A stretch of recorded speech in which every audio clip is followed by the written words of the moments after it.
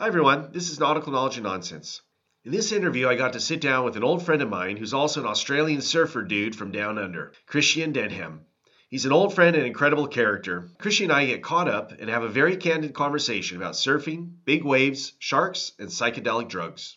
Also, Christian worked at the nightclub in Bali that was the site of the worst terrorist attack in Australian history, and is very open about his perspective there. I hope you enjoy this really great interview with an old surfer friend of mine named ChristianDenham.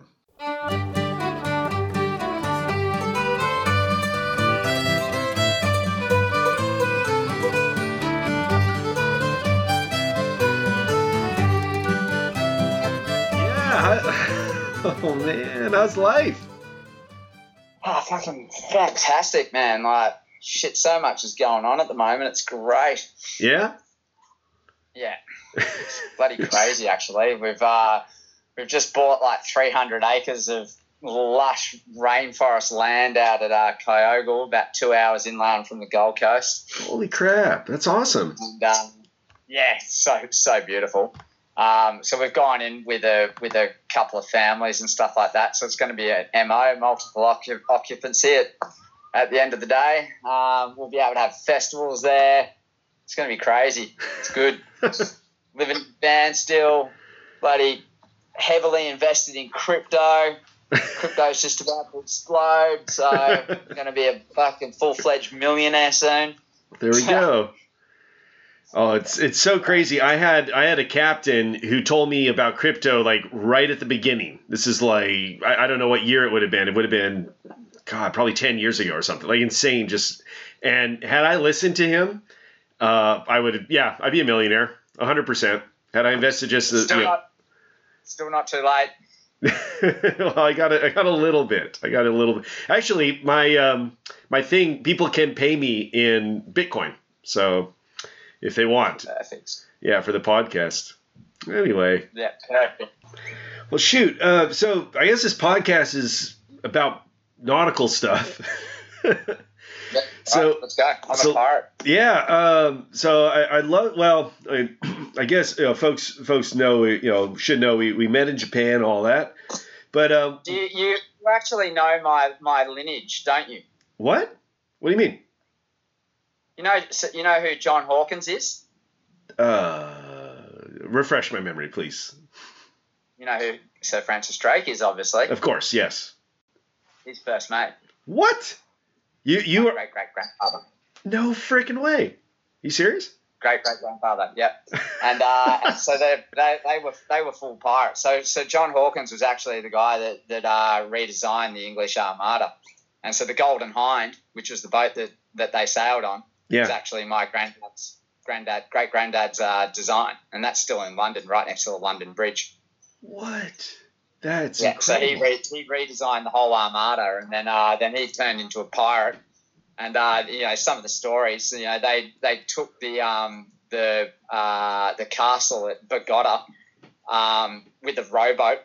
Him, Sir Francis Drake, and two other people laid siege to the castle and took it, and then surrender it because they didn't realize that they didn't have enough supplies. It was just a fantasy, like, bold move. They've probably got treasure buried all over the South Americas, 100%. My great-grandfather. So we can make this nautical as. You already have. That's incredible. That's so cool. So wait, what brought your family to Australia then? Besides piracy and going. I don't know. Stole a piece of bread or something. That's always the story. Convicts, mate. All right. Bloody convicts. All right, we'll leave your family history out of it. That's amazing history, though. That's really cool. What do you mean? Wouldn't you want to put that family history in if it's all about like nautical stuff and? Oh, of course. No, I meant for the stolen bread. That's not as exciting as piracy. Well, yeah, that's true. We'll leave that part out. Yeah, all right, done. But obviously, you had to come by boat to Australia. There's no way around that. So, what in your life? In your life, what, and now, aside from surfing, which I definitely want to talk a whole bunch about surfing, but have you, in your travels and stuff, have you traveled much by boat? Have you done diving? Have you done any things like, adventures like that? heaps of scuba diving, like lots of ocean-based activity in my life for sure, man. Like only a few ferries here and there. Japan to China was probably the biggest ferry ride that I've ever been on. But yeah, I don't know, like not a hell of a lot of travel by boat, to be honest. Mm-hmm. But definitely lots of like little scenarios with boats involved. Yeah, 100%. Where all have you surfed in the world? Man, Indo, 5 years of my life surfing Indo, all around Australia, Vanuatu, Fiji, New Zealand, America. Oh, where in America? Hawaii, San Diego, and down around that way. Wow. Southern California. Where else have I bloody surfed? Freezing in Japan. How so? All through up. Is Japan crazy because of the concrete on the beach? Like. No, it's crazy because the currents are cold. Okay, yeah. I had a spring suit on, and it was, I think, February. And I remember surfing, and all the Japanese, just like, I could hear them going up. It's like, bucket gaijin. It's like, what? Like, yeah, it's cold. Yeah. It's cold. If I had seen an iceberg float past me, I wouldn't have been surprised. They're all in their hoods, their booties, gloves, all the things. That's so funny. It's so crazy to think too. Like, they're fishermen. They're out there pretty exposed too to a lot of that wind and weather. So. Yeah. That's all right. Yeah. But I mean, mainly Indo and Australia for surfing, all around Australia. Yeah. I remember you telling, because you were in Bali, right? That's primarily where you were? Yeah, I was organising parties in the club that was bombed over there, yeah. Are you okay talking about that? Yeah, 100%. So I'm an open book, mate. Whatever. Pardon? What? I'm an open book, mate. Whatever. So got nothing to hide. You want the deep dirty about drugs and whatever? Whatever. Burning Man. Whatever. All right. I have no idea what people would be interested in. I know what I'm interested in. I mean, so for folks listening, so you were in Bali during basically that was the biggest terrorist attack on Australia ever for Australians, right? I actually worked in the nightclub that was bombed for about probably about 5 years of my life, and we left. We actually left 3 weeks before the bombing. But we'd put our trip a month before. We moved the whole trip, and that's when we moved to Japan. So that's when we came to Japan. Okay. So if we hadn't have put the trip forward 3 weeks, I would have definitely been there. Like 100%. Saturday night, prime time, 10 o'clock. You know, like there's very, very little chance that I wouldn't have been at the club. And knowing me too, I'm one of those really inquisitive people. So they did a full doozy on the whole process. I think they set off a bomb because it's like a one-way street, like straight out front of the club, and typical tourist road, one way, restaurants up and down, shops and all the touristy things. And they set off a small bomb in a car about a couple of 100 metres up the road. And so that would have gone off. And me being the person I am, I would have been out front going, what's going on down there? Yeah. Like 100%. And so I think that's actually probably why there was a lot of casualties, to be honest, because a lot of people would have piled out of the clubs, because there was also the Sari Club across the road. So I worked in Paddy's. Well, I was actually organising parties, but we were just selling tickets for those parties in the Paddy's nightclub. And there was a couple of other smaller bars, but Sari Club and Paddy's were the two major ones. So I'm sure there would have been a massive spill out of people, and that's where the big bomb was, right in between those two and it was a big bomb. From what I've seen, it was a really, really big bomb. And so that's why there were so many catastrophes. And I would have definitely been out front. So I wouldn't be here today if we didn't move that trip forward. Pretty sure. That's incredible. Yeah. It's incredible to think about. Really sad. We went back the next year when we were from Japan. We just did a trip down to Bali, and it was like a ghost town, because Australia is one of, I think Bali's Australia's Cancun, or for Americans, you guys usually go down to Mexico or Cancun or something like that. We go to Bali, and so it's got that kind of vibe, and so there was hardly any Australians going the next year, and you could have shot a gun down the main street and not even hit anyone. The businesses were really affected. The amount of appreciation that every Balinese person would literally just oh, thank you for coming back to Bali, thank you. And it's like, of course I'd come back to Bali. This is a second home to me. I love this place. Yeah. Yeah, well, I'm sorry. I mean, it sucks. Sucks that you obviously lost a lot, and they lost a lot, and just no good. Yeah, I mean, well, look, we don't know what the greater evils are on this planet, and it's nothing to be sorry about. It just is, you can't, there's so many things that are out of our control that we just can't control, as much as we'd like to. It's deep down, everyone's a really good person, but yet there's just so much bad stuff that happens on the planet, and it's like, I don't get it. I personally don't get it. We could be just living the most magical existence. Literally. We are in heaven if we choose to be that.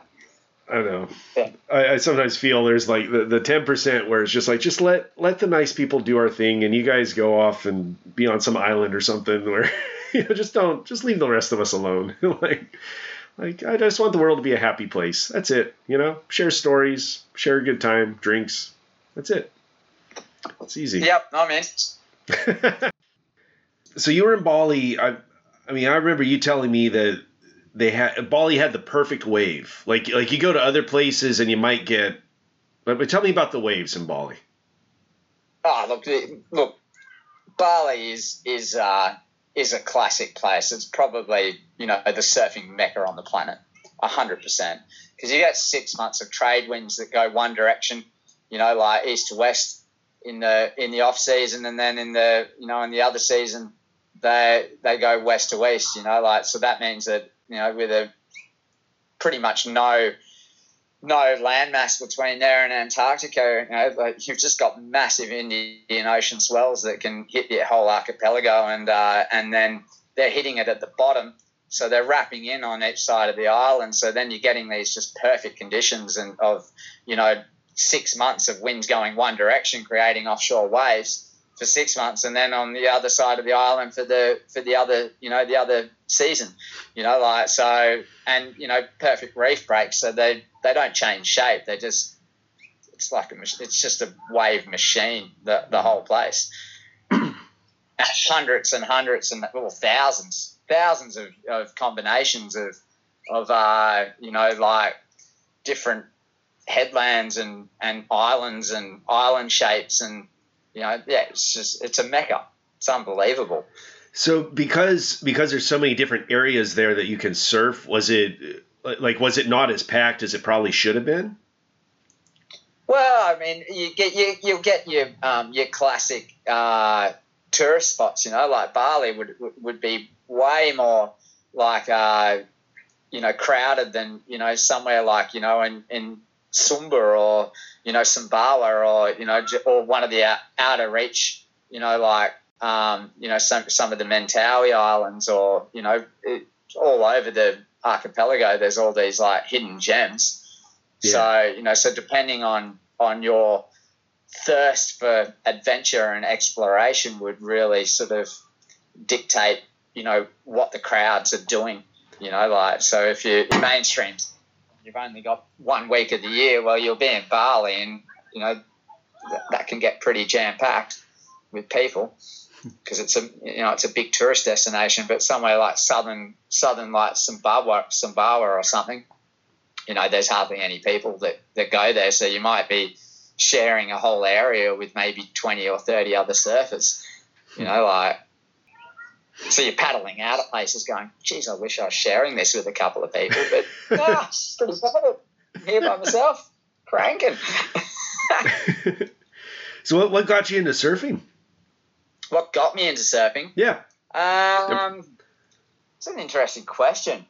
Well, when I was at school, we lived right across the beach. So I lived on the Gold Coast in a place called Main Beach, or I like to nickname it at the moment Vane Beach, because it's like a real ritzy sort of part of the Gold Coast. Good old Vane Beach. So I grew up right across the road, and I think it was just peers, like just that was the thing to do, or that's what the friends that I sort of befriended with at the in that stage of my life, which I was probably I don't know, about 7 or 8 years old, or maybe 8, 9. So that's what 35 years ago. Wow. Or something. No, yeah, 35 years ago. So it's just I think the classic, your friends are doing it. Oh, I might get a surfboard and and learn, like learn the sport. Give it a go. Still remember the first like hook. I like to call it that hook. It's kind of like, I suppose I could imagine what someone who's addicted to sort of, some hard drugs would feel, like with that first hook, like they're addicted for life. Because I can still remember that one wave where it was just like, and it was early morning, sun was rising, picked a small wave. It was only about 2 foot, really glassy. There was a few clouds in the sky, and just paddling for this wave, stood up and just skimmed across this, like, the face, and it was a nice green face. It was maybe 5, 6 seconds, 8 seconds long, and then that's it. Surfer for life, like done. Totally addicted. 100% totally addicted. So that was the hook, that one wave, and then from then it's just something that's always there. It's great. Yeah, that's so cool. That's amazing. What's best sport in the world? No, I've always I wish I could surf. I tried it. Tried it a bunch. I think I can't remember. Did I try it with you in Japan? I can't remember. I don't know. I definitely tried it in Japan because I distinctly remember my moment was just like the wave.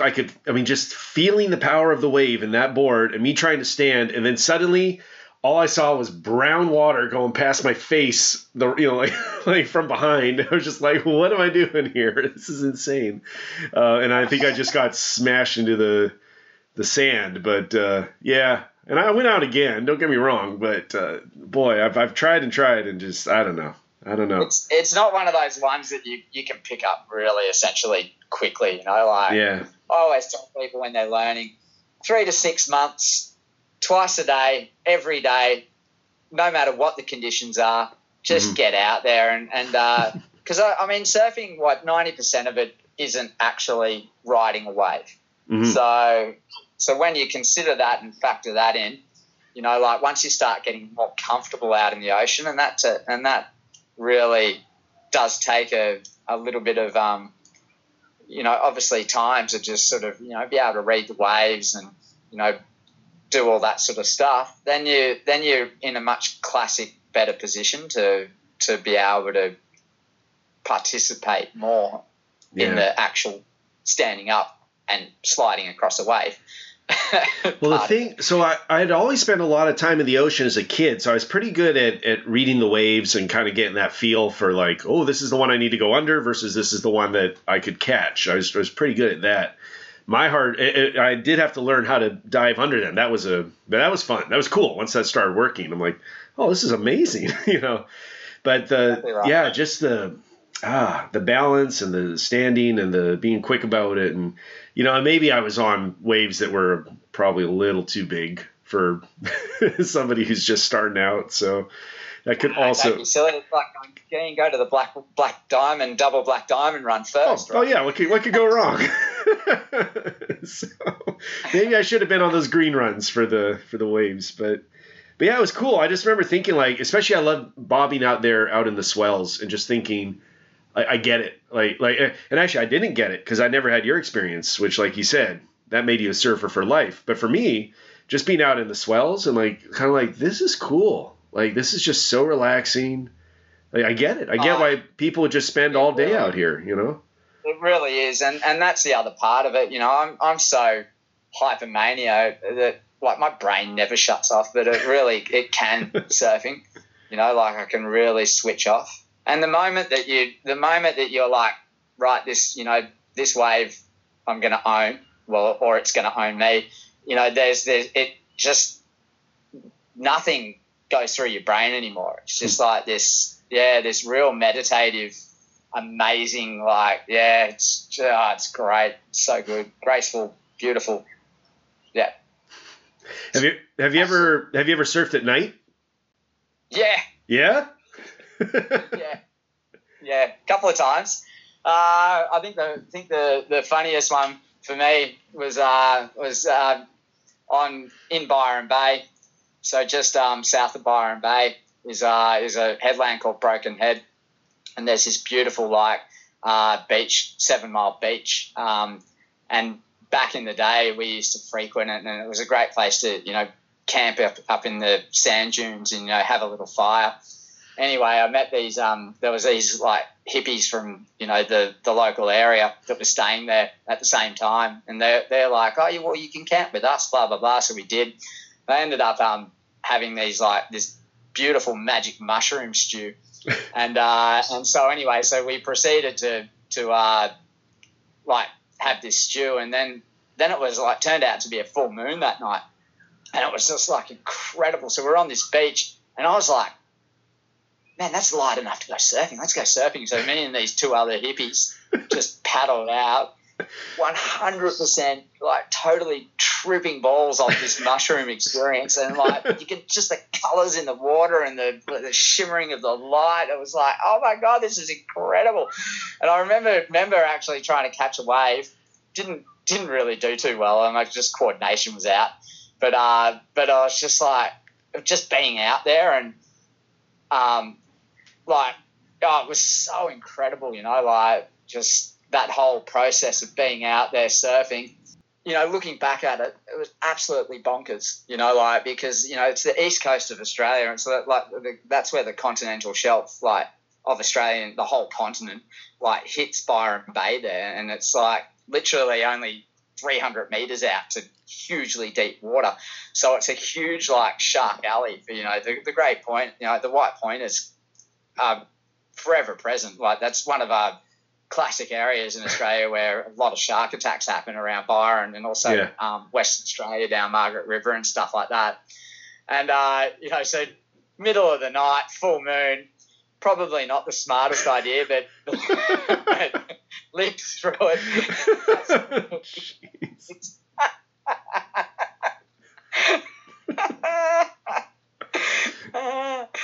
The gold. That's wild. But yeah, there's been other instances where we've gone out for night surfs. Full moon's really good if you sort of as it just sort of peaks across the horizon, you can actually really see the waves coming in. So you can actually get a decent sort of grasp of the surf. Which coast, which way, if you're on the beach facing the waves, which way are you what direction? Are you facing east at that point? Well, yeah, east coast. So you got a moon rising in the east, and then that allows you to really see the silhouette of the waves, or the. Well, yeah, you can. Yeah, that's right. You can just sort of see where the shimmer and the the reflection of the wave will go darker because it'll cause a shadow underneath it, obviously, as the spot lines come in. You know, like, and so it just emphasizes the shape of the wave, and so you've got a much better view of seeing them at night, you know, in that scenario. Whereas if it's like directly above you, you can't really see it. It loses its contrast or something. So then, obviously, if it's the West Coast, like if you're on the West Coast, then you want the moon to be setting. Okay. You know, like, you know, maybe 20, 30 degrees above the horizon would be perfect, you know, kind of, that kind of angle of light. Interesting. That's so interesting. Huh. It was cool. A great story. So what kind of wildlife have you seen out in the waters that you've been in? So I remember going to Australia, and I was snorkeling, and they put you in like this suit so that all the little jellyfish don't like sting you too badly, you know. And then I said, yeah. So you look like a giant condom, basically. I mean, it's, you know. And so you're going through the water. But I remember asking the guide, I was like, so do you have like a pamphlet or something that kind of says what I can touch and what I can't touch? And the guy's just like, oh mate, this is Australia. You don't touch anything. I was like, because I'm used to, you know, West Coast of California. I mean, you can basically touch anything you want. Nothing's gonna, you know, unless you're an idiot and just put your hand through an urchin or something. Like, nothing's gonna hurt you at all. Nothing's poisonous. Nothing. Literally nothing. I was always shocked. You know, even the sharks are. You know, I saw one shark once, and like after seeing thousands and thousands and thousands and thousands of sharks. And one, I think it was a mako shark that probably could have taken a small chunk out of me, but that was it. And that was off of San Clemente, which was the military island. So they're kind of famous for sharks and Navy SEALs, of course. But yeah. Even the Navy SEALs are like, you can read, you know, they talk about their training and stuff, and like, yeah, I was fine, except being out there at night with the sharks. Like, you know, they get nervous, these guys that are trained to do crazy stuff, and they still just something about sharks freaks people out. It's really, it's amazing. They're big. Oh, they're huge. Yeah, really some big. of them. They're really, really, really big, and they see you flapping around, and they're like, oh, this could be a nice little morsel to have a munch on and try to eat. Yeah, no, mate, I've seen everything. I've seen sharks. I've seen hundreds of dolphins. I've seen like manta rays, stingrays, turtles. Yeah, you name it. You know, like I've seen it in the water, 100%. Now, you've never been attacked by a shark, right? No, I've never been attacked. Probably my classic funniest story in regards to a shark. Well, actually, one just popped up. I was paddling across the seaway. So on the Gold Coast, we've got this little surf break on South Stradbroke Island. So you've got to paddle across like a seaway, a channel. And anyway, so, you know, I've done this so many times in my life. And so, you know, it's about maybe 5 minutes, 10 minutes max if you're not the best paddler to get across. Lots of boats, lots of traffic go through, lots of trawlers. I had a shark come up out of the blue underneath me, straight up towards me, and like turn around. Like I could have literally touched it on the nose. Oh wow! And it turned around. And I was in the middle of that channel, and I think that was the fastest I've ever paddled that channel in my life. Kiss the rocks on the other side. I'm like, God, thank you. But in Western Australia, up near Nauru and Ningaloo Reef, which is like a real beautiful reef system up on the western side of Australia, and it's like really remote, untouched. But there's this beautiful wave up there called Red Bluff, and it's like, oh my God, it's like Indo in regards to one of the most mechanical waves that you'll ever see. It's this beautiful left-hander. It gets, you know, the same swells that Indo gets, so it really, and it can hold a really big swell. Anyway, I was up there with a crew of people, and there was these two brothers that weren't surfers, but they were fishermen. So they brought their little you know, tinny up. I don't know if you know what a tinny is, but in Australia, that's like a little, you know, aluminium boat. That's why we call it a tinny. Okay. Like, it's like a tin can kind of thing. So anyway, so we're out fishing about a kilometre off the coast, and you know, this is prime like marine life out there. And we've got the humpback whales, literally, migrating up the coast. So we were like trying to position ourselves in front of the humpback whales so, we could watch them come past. So anyway, they're fishing, and this one of the brothers, he's like, yeah, I've got a fish, mate. This is great. I was like, oh, sick. And he's like fighting this thing, like wheeling it in for, 20 minutes, and he was battling it. He's like, oh, I've got a good one. She's going to be big. And sure enough, anyway, he gets it close to the boat. So like this 5-foot shark that he's caught. And then he's like, oh, shit, what am I going to do now? It's like, what do you mean? And his brother's like, what do you mean? He's like, well, we're going to have to bring the shark in the boat. I'm looking at him with my, like, literally jaw hitting the floor of the boat, watching these two brothers argue about bringing this shark in the boat. And he's like, the brother's going, nah, mate, you can't bring that shark in the boat. There's, like, 3 of us in this boat. It's, like, 11 feet long, and you want to bring a 5-foot shark in this boat with us? Like, nah, not going to happen. He's like, yeah, but my best tackle's in that shark's mouth. And he's like, well, just chuck your hand in there and grab it. So they're having this argument back and forth. It was so comical. And I don't know, about like a minute after that, this shark's just done this like whack and just totally snapped the line. And, this huge splash just happened because he was like right on the surface. And we were just like, holy shit, what's happened here? And about, I don't know, probably 15 seconds after that, this shadow came up under the boat, and I was looking over one side of the boat, looking down, and I was just like, oh my God, this thing was like Jaws' mother. It was huge. It was absolutely bonkers huge. Probably, 12 meters. 13, 14 meters long. Holy and it was crap. It was like wider than a like a combi in size. It was just absolutely mammoth, like this thing. And I was like, oh my God. And the brother's like, start that fucking motor. And so he's starting the motor, and literally we drove the whole way to the beach, and he didn't even stop. We just like slid up the beach. Like, he's just like, hold on, like, man, that thing was huge.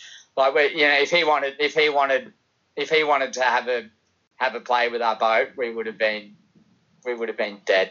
Wow. Like, for sure. And it was, needless to say, surfing the bluff after that experience for the next like week was not fun at all, knowing that thing was somewhere out in that ocean. It's so crazy. I mean, yeah. When you've been in the water enough, you kind of understand why sailors would.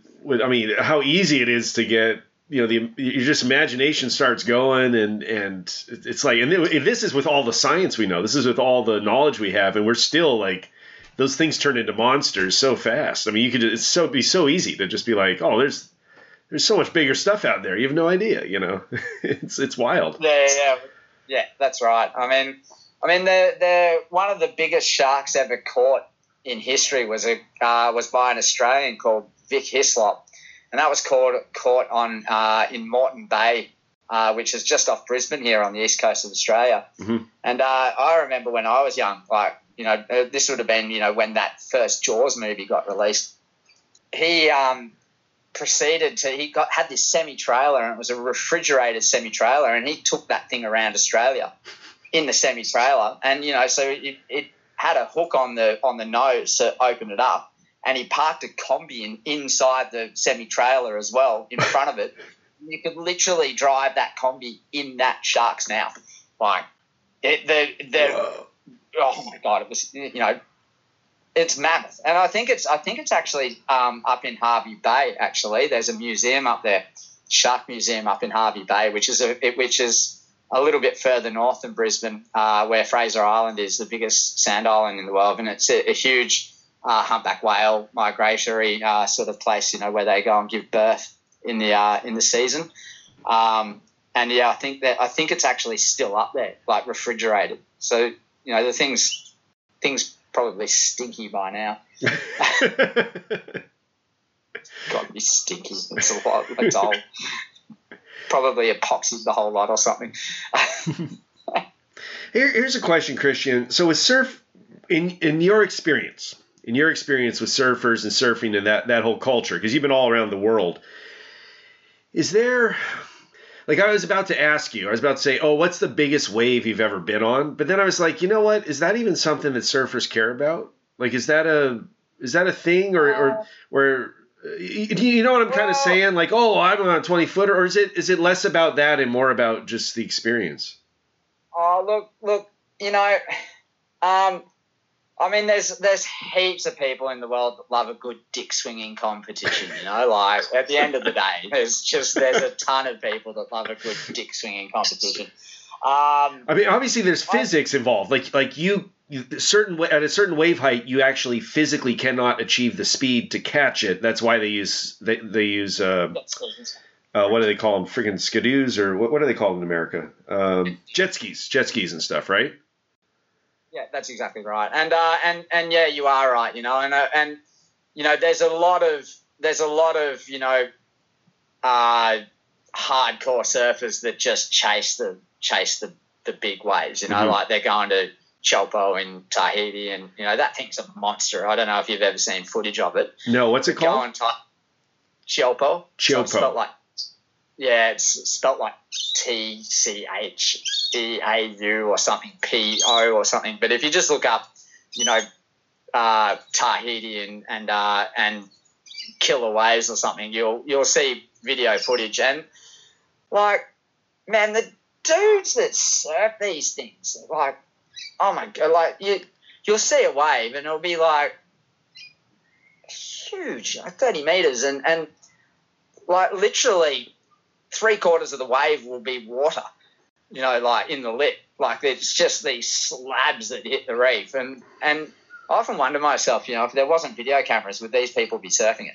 Because like it's you know, it's a tough dedication to go from, you know, surfing a classic 6-foot, you know, epic like right-hander that just peels like beautifully, that you can just play with, you know, like for forever, you know, to this, you know, having to strap your balls in and then like paddle onto these waves that are just like, you know, full, you're just running on adrenaline. You like, there's nothing else to it. It's just, you know, you're literally at the mercy of the ocean, you know, when you're in these environments. Like, it's crazy watching you. Did I ever tell you? I probably never told you this because obviously I got into tall ships after we met. But you know Cortez Banks, right? Which is a pretty famous big wave. So I touched the bottom of Cortez Banks because when you know, there was no swell coming in, it's not a big deal. But we were out there on one of the tall ships I was on the Tully Moore, and we basically you know, like middle of nowhere. I mean, you can't see land. And we went snorkeling with the kids, and I, you know, looked down and like, oh, there's the little hump, and, you know, kind of thing. I went down and touched it. It was so cool, like to be in the middle of the ocean and touch the bottom. It was about 16 feet. So maybe, I think it was 16, which is like 5 meters, something like that. Yeah, it's crazy. But they said, you know, descriptions I've read is like, it's like a giant wave. You couldn't have a better giant wave machine, you know, with the right swell and all that. Yeah, and it's outside of San Clemente, so like kind of like you said, like when you got nothing to interrupt the swell, if you get the right swell, you know, it can be legendary. Which this was. Like the fishermen would describe this giant wave out on Cortez Banks, and eventually the surfers discovered it, you know, from that. So it's from fishermen's descriptions, and just like it's just crazy. You see it on the chart. You see this shallow area that just pops up out of the middle of nowhere. It's really cool. Yeah, wow. It's so good though, you know, like it's crazy what people's or the human race has been with fascination of waves and surfing, you know, like. It's absolutely crazy. Yeah. But I don't know if people would do it without cameras. Well, no, they probably would, because there is a certain buzz, you know, like when you've tackled a huge wave, and there is definitely, because it's just a full adrenaline rush, like it's like that hook, but on steroids. Well, I wonder. I mean, my very, very, very limited experience surfing, like I just felt, and first of all, you can feel you just feel it, right? You feel the wave, you feel the energy there, and you're just at you're not quite you're at the whim of it. I mean, you really are. Like, you're either riding it or you're not. It's not like you're controlling it, right? Like that never enters the equation. You can't control a wave.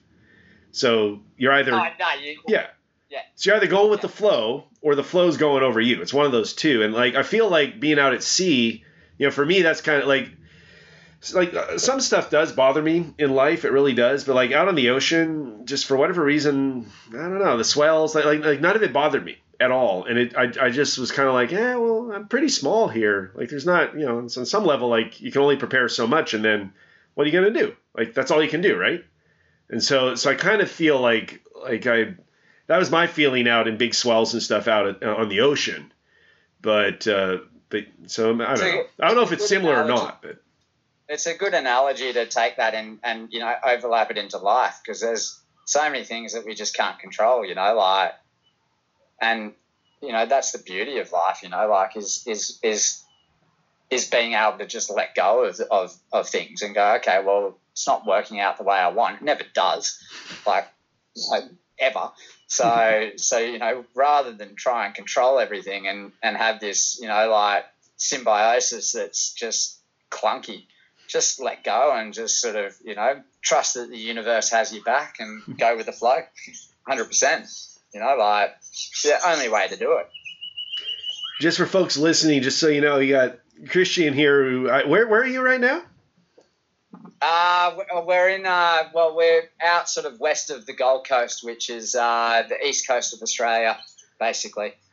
Yeah, so Christian, so folks obviously can't see it, but he's in a sun hat with like a necklace and like some Earth style necklace, and he's got basically nothing on as far as I can tell, and he's in like lovely UV riddled Australia. So when he says he's going with the flow and stuff, like he's a man of he's one of those guys that does the talk and does the walk with it. You know what I mean?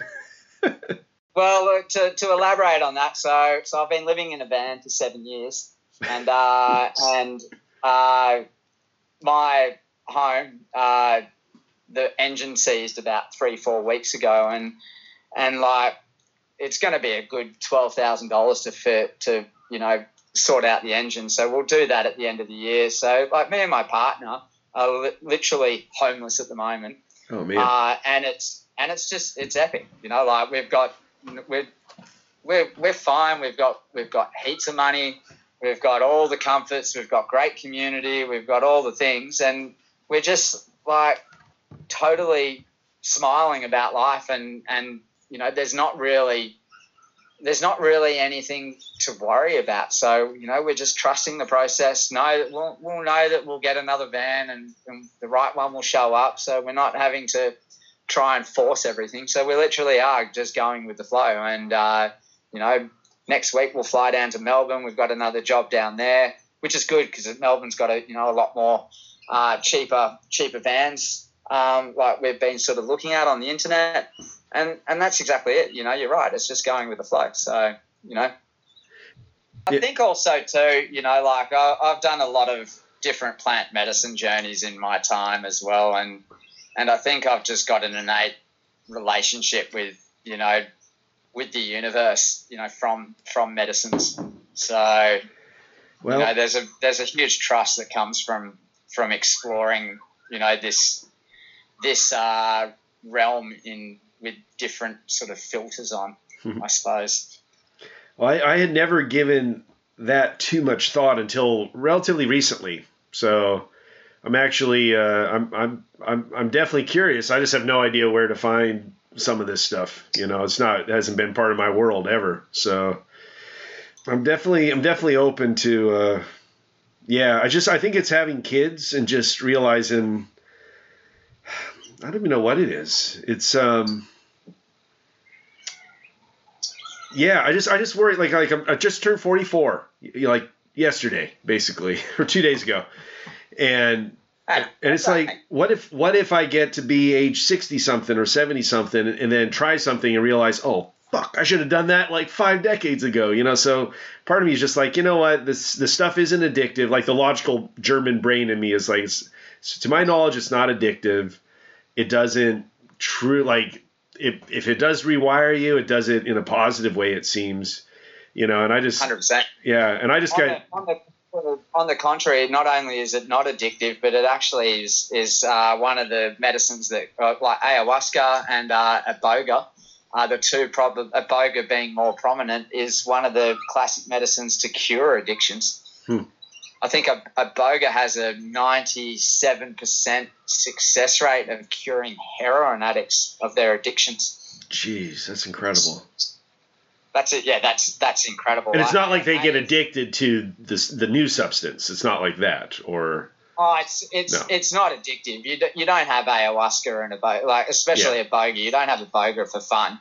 Like that's like 24 hours of like strap yourself in, like it's like you're going for a ride. Ayahuasca can be pleasurable, but it is it's a journey medicine. It's not something that you just go, oh yeah, great, Saturday night, let's all hang out and have an ayahuasca journey, like no. No way. Pretty serious. Okay, wow. Yeah, it is serious, and but it's incredible. Like some of the stories that I've heard, if you want to go down this route, like I can share some stories that I've heard, and I can share some stories about, my experience in those journeys. But why not? I mean, I'm sure there's a way to tie this into nautical stuff. Like, shoot, I mean, sailors were out there; they were getting hallucinating if they had, too much time out at sea. I'm sure. Well, I suppose it's just more about, we're, talking about the life force of existence, right? So ayahuasca is a brew of DMT. So DMT is the chemical, the abbreviation of the chemical dimethyltryptamine. So dimethyltryptamine is basically, they call it the God's molecule.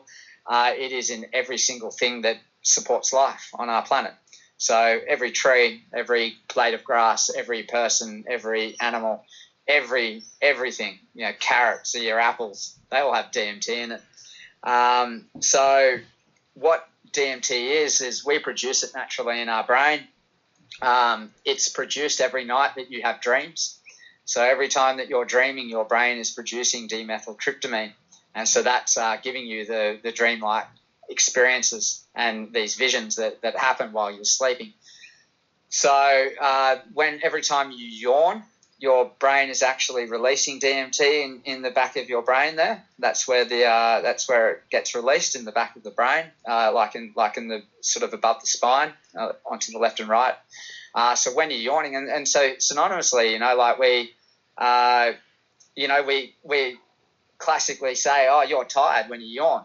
No, it's not actually the case. That's a misconception. You're actually producing dimethyltryptamine, so you're producing a psychedelic nature of the universe. Usually it means that you're seeing something that's or hearing some information that's very important, and it resonates with you, and your brain is actually producing the chemical to help you remember it and ingrain that knowledge into your being. So I'm fighting the urge to yawn right now, just so you know. So dimethyltryptamine. Now, inside your stomach, we've got these natural inhibitors that actually they stop the DMT that when we consume it to actually absorb into your bloodstream. So without these inhibitors, literally every meal that you ate, that literally you would be tripping balls from. So so you go and have a carrot, and a bunch of carrot, or an apple, or your spinach or whatever. You'd actually be consuming DMT. So you'd be literally in an ayahuasca journey your whole existence without these natural inhibitors. So ayahuasca is a sacred medicine that comes from the Amazon, and it actually means the vine and the leaf. So there's a certain vine in the Amazon that actually has really high quantities of DMT in it, and then there's a certain leaf in the Amazon that stops the inhibitors from working in your stomach to allow the vine and the DMT within the vine to actually absorb into the bloodstream. Interesting. Right. So this is what ayahuasca actually is. So, like, I mean, the knowledge. I mean, if you think of the Amazon, how many trees and plants and that, are in that jungle, and they've figured this out. Like, oh yeah, we'll just grab that tree and that leaf and that vine and see what happens. And have these classic journeys. It's like it's very crazy to think of how they discovered this. In South America and Central America too, all plants have spirits attached to them. So ayahuasca and the vine of ayahuasca is actually the spirit of the mother. So it's a very feminine energy in the medicine world, whereas your cacti, so your mescaline is the grandfather energy in the psychedelic world.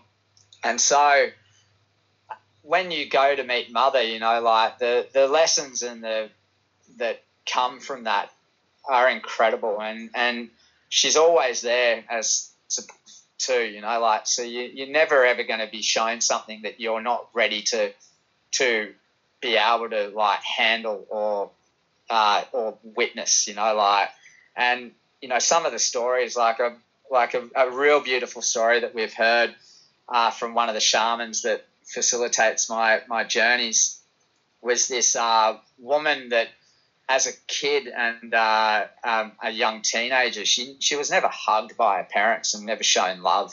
So she was in she grew up in this very loveless,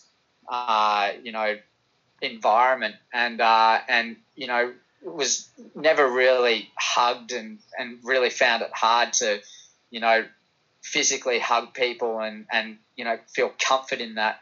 And so in her journey, mother just basically wrapped her up in a hug for the whole journey, 8 hours. And, when people hear that, they're like, oh, my God, that sounds amazing. That was not what happened to me. But, the same facilitator told me a story about, and this one I find phenomenal in its nature. Her late husband passed away about, I think, a year beforehand or something, or 6 months beforehand, and it was his third marriage.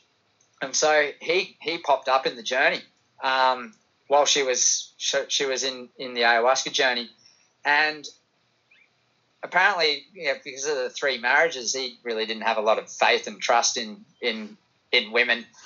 Probably trying to rob him blind for half or whatever. So he said, get a pen and paper, and he gave her all these bank codes. And there was literally $500,000 USD in all these banks. So all these bank accounts and the actual passcodes of all this money that he'd had sort of smuggled into secret accounts. And so he gave them to her in this thing. And so $500,000 later, so in the middle of the journey, right? And so this is where it's phenomenal in its nature, right? That and even my experience, my first AA journey, I remember at the start, and I don't know if it was the music, but I heard these words, and it was and let the healing begin. And literally thousands upon thousands of hands just came out of different dimensions and started doing things to my body, drawing lasers on my body, lifting up my arms and dropping them, and then twisting them and stretching and it got to a point where it was especially when they were all around my solar plexus, the hands touching and prodding, because I've always had this thing around my solar plexus where my partner, I struggle with my partner just resting their head on my chest or even their hand or whatever. I get real claustrophobic, and I don't know what it is, but anyway, so they were prodding around there. And I remember just starting to sort of just panic a little bit, and I was okay, you guys have just got to stop, and every hand just stopped. like literally actually stopped. And then I was like, oh, okay, that's good. And I remember just going, okay, like, all right, I know you guys are going to continue soon. Just give me a few minutes to just get back into, like just ground a bit, because this is really uncomfortable. And, so I was like, okay, whew, like, just having a few deep breaths. And then I was like, okay, one more deep breath, then I was like, whew, and I was like, okay, you can go again. And as soon as I said go again, boom, the hands just started again, like, so it's this, it's really interesting, the whole essence. My last day of journey, I had my 4 grandparents show up in the journey, and they were with me, and it's just incredible, like, it's not something that I doubt either. It's not something that I actually know that there's something in this, and I think tapping into the 99% of the information of the universe that we can't see, touch, feel, smell, or whatever, because there's we can only see 1% of the light, right? We can only hear 1% of the frequencies of the universe. We can only probably smell 1%. That's probably a good thing, because some people are smelly bastards. But there's so much to this universe that leads me to go, well, we need to, these are the things that can help us harness and see this. I mean, on a story that is similar to ayahuasca, I was driving along in Byron, and I just finished a job, and all of a sudden I just started bursting into tears, and I was just like, oh, what's going on here? And I was like, oh no, my grandmother's passed away. And I knew, like, without doubt, that my grandmother had just passed away, and she was with me in this car. So I pulled up, about a kilometre down the road, pulled out a goblet of my grandmother's, and poured a glass of port there and raised it up to, just to go, wow, what a great life you had. She was 94. And, I just drank this glass of port in celebration to her. And then literally about 20 minutes later, my mum rings me. She's like, Christian. And I'm like, I know, Mum. She's like, what? I'm like, I know. She's like, what do you mean? I'm like, Bob's has passed away, right? She's like, what? And I'm like, yeah, I know. She's with me now. And she's like, what? And I'm like, yeah, I cannot explain it, but I know that she's with me. And I'm like, and to this day, it's like, how did we know? How did I know? What was it that? And with such confidence to pull over to the side of the road. Yeah. Now you weren't actually tripping while you were driving your vehicle. No. Okay. Just checking. This is something you. Yeah. No, but this is, I think, this is the remnants of ayahuasca. This is the remnants of psychedelics. This is the remnants of these medicines, that have been ingrained into my life, there's definitely something in them, and that's without a doubt. I say this, I'm so confident in my in what I know here that it's just, there's just no doubt. Like, there's no one that could tell me otherwise. I mean, how the hell did I know that she passed away? There's just more into the universe. And so, by understanding things like what DMT actually is and what these medicines actually are, and, it gives you that understanding to go, oh, well, of course, DMT is going to help you, experience more on this plane of existence, because it is the universe. It is the God's molecule, right?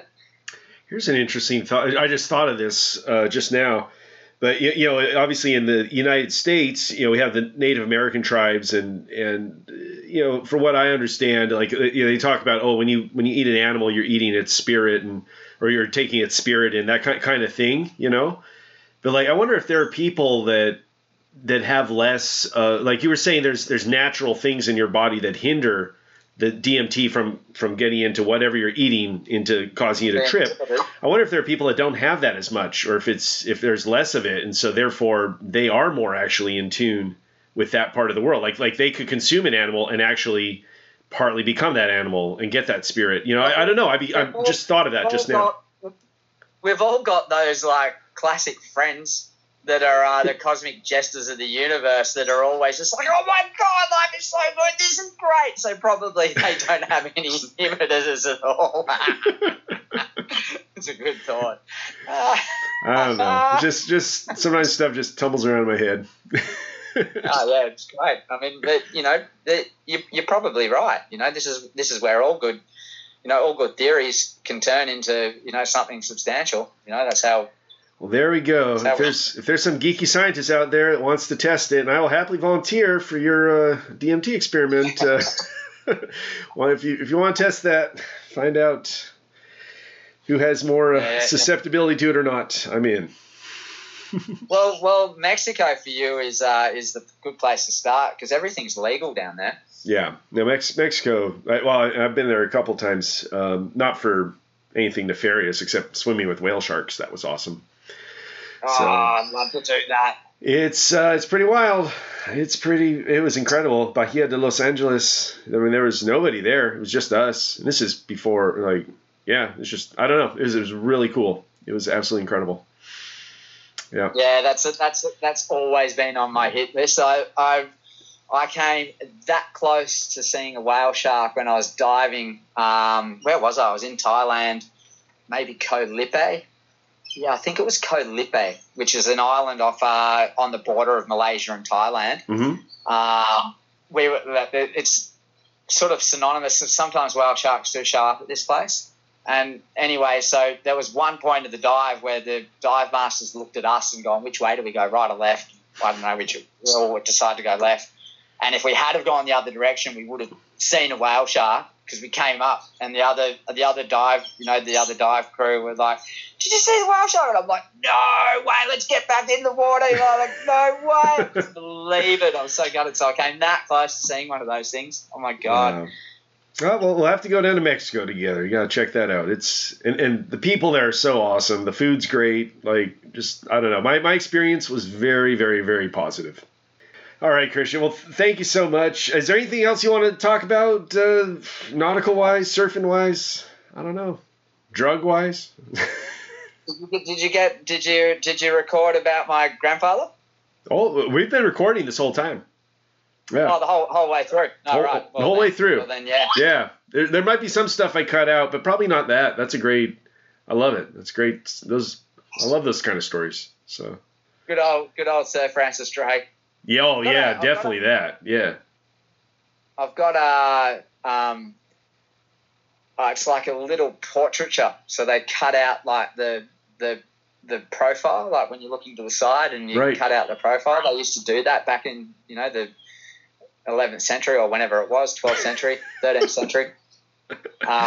And that was it. That was how they'd make portraits. So we've actually got one from Mary, who was John's mother. Yeah. At my house. It's like so weird that we've got stuff like that. How did that get passed down to us? That's so long ago. It's wonderful. It really is. Yeah. It's wonderful that you keep it too. I mean, it's crazy.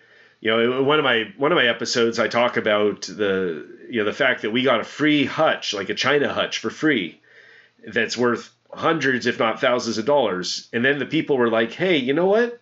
You're really excited about this hutch. Like, do you want our silver? Like, do you want the family silver?" We're like, "What are you talking about?" Like, yeah, the kids don't want it, the grandkids don't want it.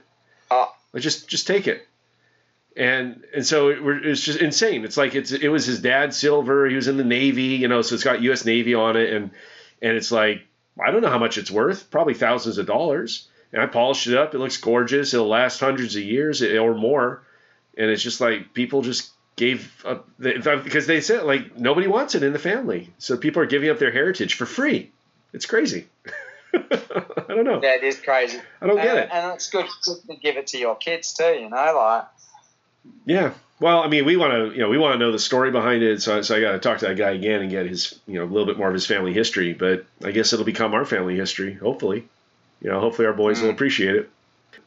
All right, folks. Thank you so much for listening to Christian, the surfer, Aussie. Yeah, mate. G'day. Yep. Down under. He'll sell you anything. You want crypto? He's got crypto. You want ayahuasca? He'll hook you up. He's just all around probably the best salesman I've ever come across in my whole life. I don't know about that. Well, you sell experiences then, and some of those experiences draw profit, I guess. But yeah, thank you so much for chatting with you, Christian, and continue having fun surfing, and I hope maybe it's inspired a few people to go out and try something new.